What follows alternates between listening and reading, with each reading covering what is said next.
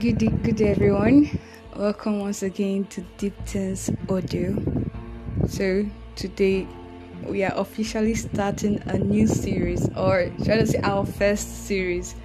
I love the title, The Deep Things of God. Yes, it's Deep Things Audio. What do you expect? Okay, we're going to take our access from a book of the Bible, 1 Corinthians chapter 2, verse 9 and 10. It says, "However, as it is written, what no eye has seen, what no ear has heard, what no human mind has conceived, the things God has prepared for those who love Him. These are the things God has revealed to us by His Spirit. The Spirit searches all things, even the deep things of God." Hallelujah. Just one thing you should know, I'm not going to preach a sermon or anything. One thing you should know is that these deep things we are going into, this is just an introduction into the deep things of God new series. So these deep things is not something that is known by carnal minds. A natural man does not understand deep things. Looking at the life of the apostles, of the prophets, they moved by the will and the mind of God. And these are the deep things of God. How did they get to know it? Through the Holy Spirit.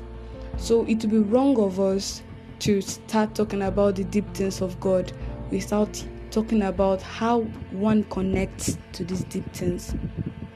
So the Holy Spirit is the one that searches the heart, searches the mind of God. And this mind of God is where we get the accept deep things from. So as we continue with this series, you're going to understand more about deep things and how it relates to us, and why we should always know about this, why we should move with the Holy Ghost so that we can always live in this deep things realm.